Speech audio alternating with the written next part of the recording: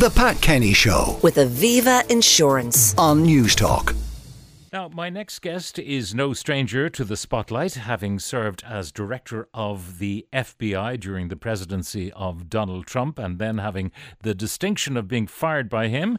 He was also at the 31st United States Deputy Attorney General during the presidency of George W. Bush, United States Attorney for the Southern District of New York as well, during the time of President George W. Bush as well. But now he has turned his hand to crime writing. He has become a novelist and has launched his debut, which is called Central Park West. James Comey, good morning and welcome to our programme. Good morning. It's great to be with you.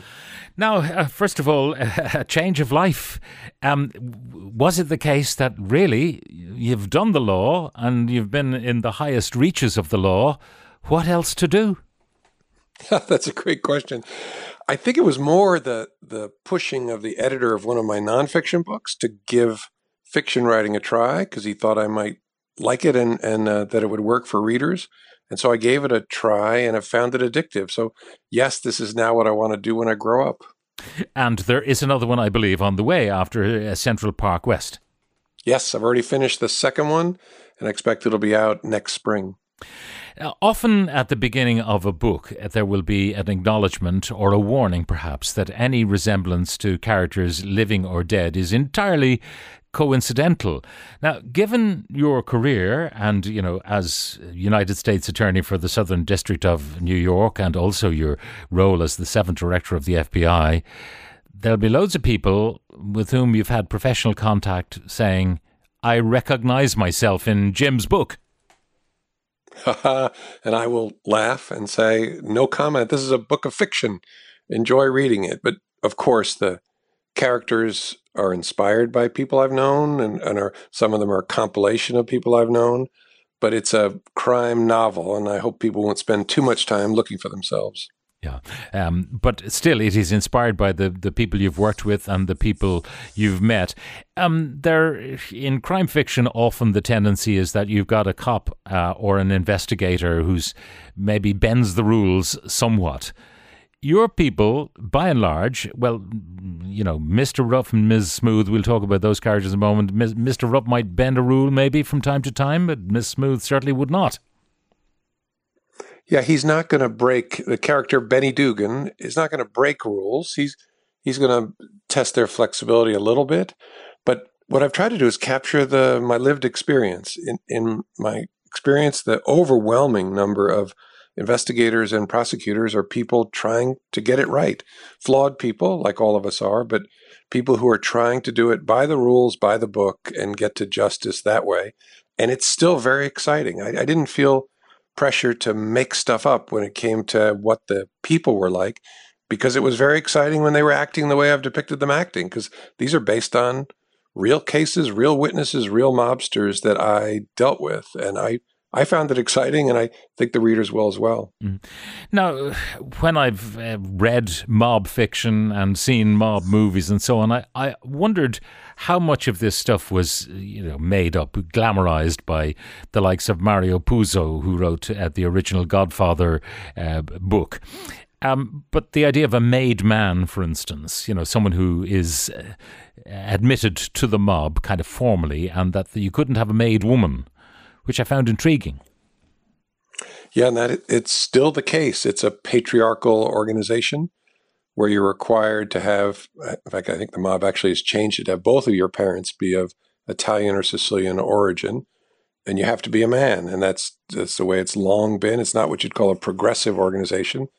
But Puzo had a bigger impact on the mob than maybe he ever realized, because his book and then the movie, especially The Godfather, shaped the life of the mafia in ways that people never fully appreciated at the time, because so many American mobsters couldn't join the mafia because it closed its entry books for over 20 years, starting in 1957. And when the movie landed, that meant there were a bunch of really bad people who actually couldn't get on the inside. And so they saw what they saw on the screen and said, that's what it's like. And then they started talking that way, dressing that way, and acting that way. And when they were finally admitted to the mafia, Hollywood had shaped the mob as a result. So life imitated art rather than the other way round. In your book, and we feature a number of mob characters in the book, there is the suggestion that there is an honour code. You know, by and large, they leave families alone. I mean, is there such a thing as an honour code? They call it an honor code. They fancy themselves as each of us is a uomo d'onore, man of honor, and most of it is nonsense. It's sort of like, I think there's a rule against fighting in rugby, and it's honored in the breach. And so most of it is nonsense, but it's nonsense that they tell themselves quite frequently to try and find purpose in their work. There is one rule, though, in the American mafia that is actually my favorite, and that they actually abide. They don't harm law enforcement or judges. And the reason for that is not morality. It's practicality. The state is so large in America that if you killed a prosecutor or killed a judge or tried to, the state would crush you. There's no such rule in the Sicilian mafia because there's no need for such a rule. They don't fear the state in the same way they do in the United States. And so people ask me all the time, when you were doing this work, were you afraid of the people you were prosecuting? And the answer is no, because they really did adhere to this code that we don't attack, we don't threaten law enforcement. I was much more concerned as a prosecutor by those who were too stupid to realize that it made no sense to come after an individual prosecutor because he or she would just be replaced by somebody else. The mob was smart enough to get that, and so it was not a source of worry. Now, you obviously became acquainted with some of the mafia figures that you were involved in prosecuting. What were they like? I mean, were they menacing figures in any way, or could they have passed for someone who's selling insurance? Maybe insurance. It would have to be insurance that led to sort of the dead eyes that I saw on people who'd killed a lot of people. But they really did fancy themselves, told themselves this story that they were noble warriors and that they were worthy opponents, and I was just a worthy opponent. I mean, I had a mafia hitman I was prosecuting pass me a note in court when he read in the newspaper that I had gotten some recognition by the New York City Bar Association. And the note said, "Dear Mr. Comey, I read of your award. It is well-deserved, sincerely." And then he signed his name. And I thought it was a joke at first, but he was doing it because his sense of self was, I'm a warrior, you're a warrior. You know, we're sort of Athenians and Spartans. And of course, I didn't see it that way. I was trying to put him in jail for the rest of his life. But they really do cling to this notion that there's something special about their work. And the other thing that's really a little disturbing about spending a lot of time with mass murderers is when you're in a hotel room with them, the music doesn't swell, the light doesn't change. They're human beings with families, sometimes with interesting philosophical observations. They're humans who have done something unspeakable, but this doesn't change the fact that they're human beings. In your time in New York, I mean, did you see quite clearly the development of the different mafias, the Chechen mafia, the Albanian mafia, the Russian mafia, maybe branches of the triads from Hong Kong, the Chinese mafia? Did you see all of that? And was there no way to, learning from mafia lessons to prevent it happening?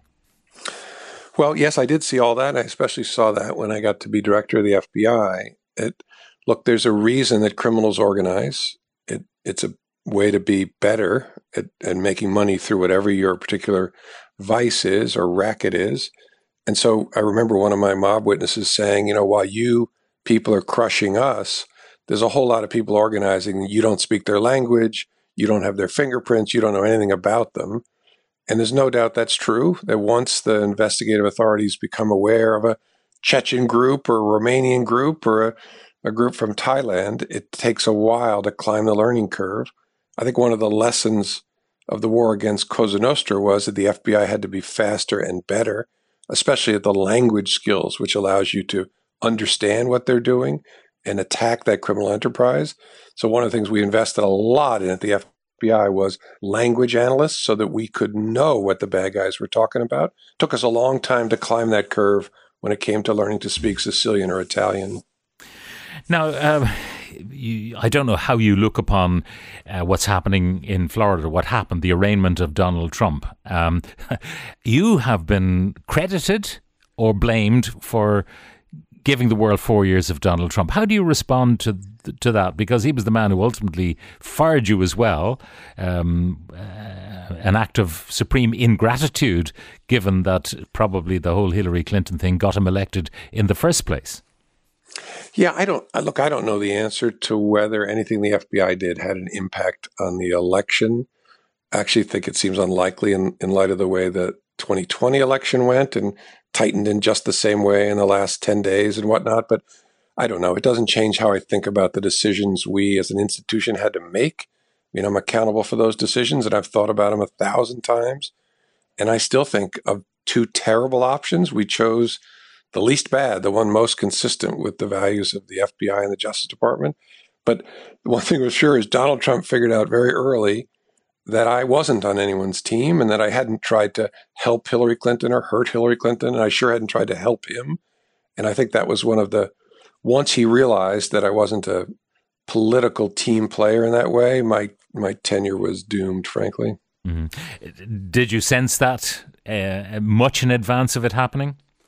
I did. And I was still surprised when I was fired, but I ought not have been. It seems obvious looking back, but I knew that there was an estrangement between us. He set up a dinner that I thought was a group dinner with me and other leaders. And it turned out to be just the two of us at the end of his first week as president, where he set up the dinner so he could ask me to pledge my loyalty to him personally.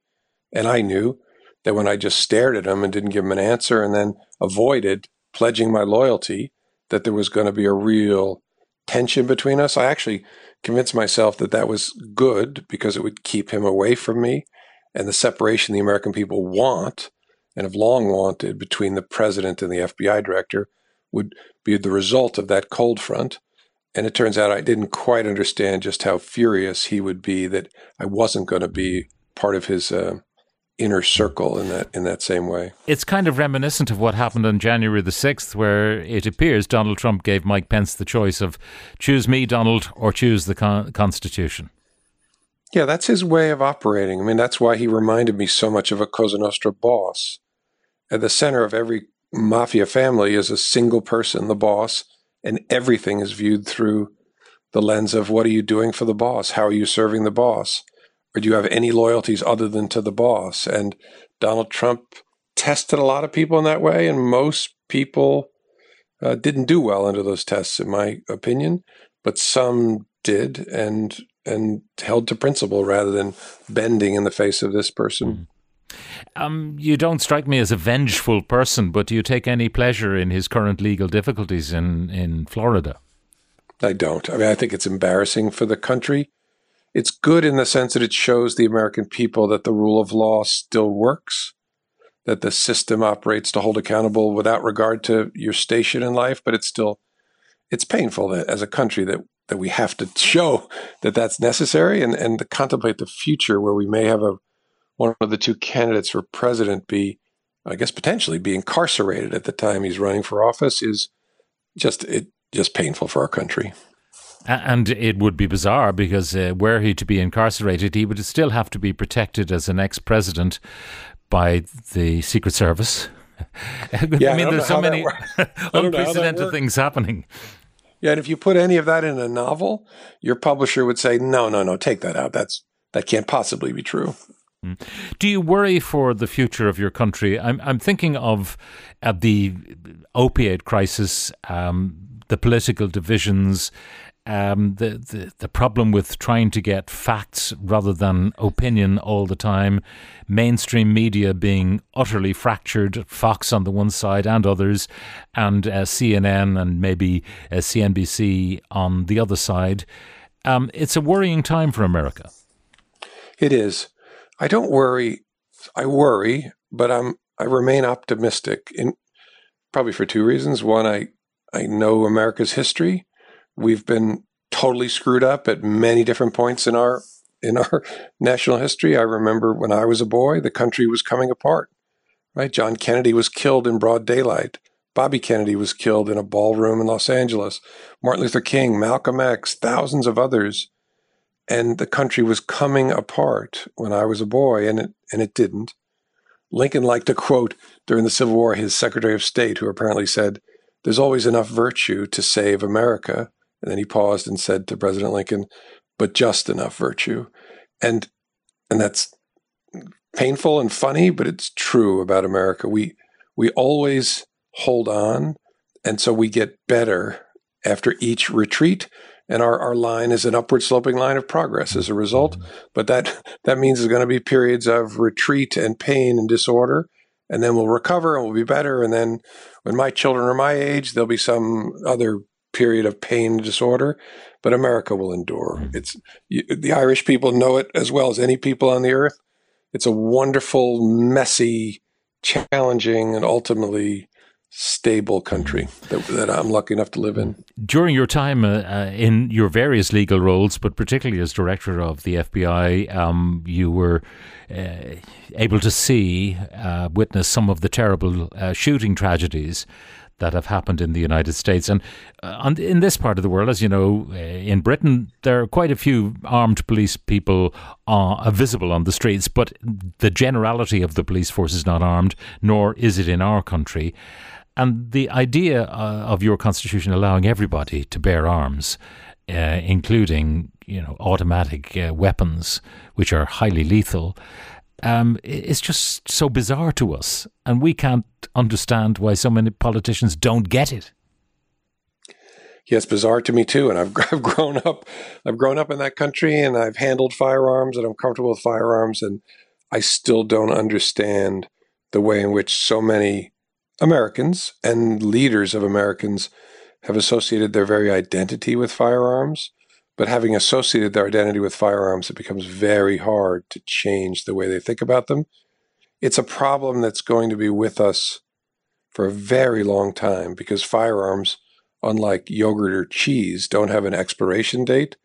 And so I've tried to explain to people who don't know firearms in America well that even if we stopped selling guns in America today, 20 years from now, we will still have 360 million guns in a country of 330 million people, more guns than people. And so the problem that we face is it can be solved, approached at the margins, but in the main, it's not going to be changed, even if we radically change the way we think about firearms sales. So this is a complicated, painful problem in America, and it's made more complicated by the fact that a lot of people associate these long frame weapons, these semi-automatic AR-15s with their very identity, and that makes it really hard to talk about it in a thoughtful way. One of the things that mystifies me is the NRA representing the manufacturers of these weapons. I mean, in order to stay in profit, they've got to keep on selling and selling and selling. And it seems to me that you're overgunned at the moment. You'd imagine that everything would slow down for these companies, and they'd have to think about, maybe we need to make our money doing something else. Yeah, I would think so. But they seem to find new ways to market fear and convince people that they need the firearms. And one of the ways they do it is by saying they're coming for your guns. They're going to try and take your gun. And that then drives people to say, well, I need a 13th and a 14th to protect the other 12 that I have. And so somehow they manage to market fear and drive sales of their firearms. Look, the FBI oversees the background check on gun purchases, the system. And I remember seeing the astonishing numbers when President Obama was in office, because what they were telling Americans was, Obama's going to take your guns, so you better go get more now. Somehow they find a way to market, and I wish I had a happier answer on that. You must be gratified, though, with the success of Central Park West and another one on the way, the career as novelist, and I suspect that you're enjoying this new life. But you must miss the FBI terribly, because there's no question that your retirement forced by Trump was premature. Yeah, So I served for 4 years before getting fired, and I would be approaching the end of my 10-year term in 2 or 3 months. And there's a lot I miss, but most of all, working with the people in the FBI who are non-political people committed to doing their work, not for the money and in the face of a lot of risk and criticism, but because they want to make the world a better place. It is really enjoyable, wonderful to work with people who are like that, and I miss that most of all. James Comey, it was a great pleasure talking to you this morning. Thank you very much for joining us on the programme. The book is called Central Park West, the debut crime thriller of James Comey. Jim, thank you very much for joining us. The Pat Kenny Show with Aviva Insurance on News Talk.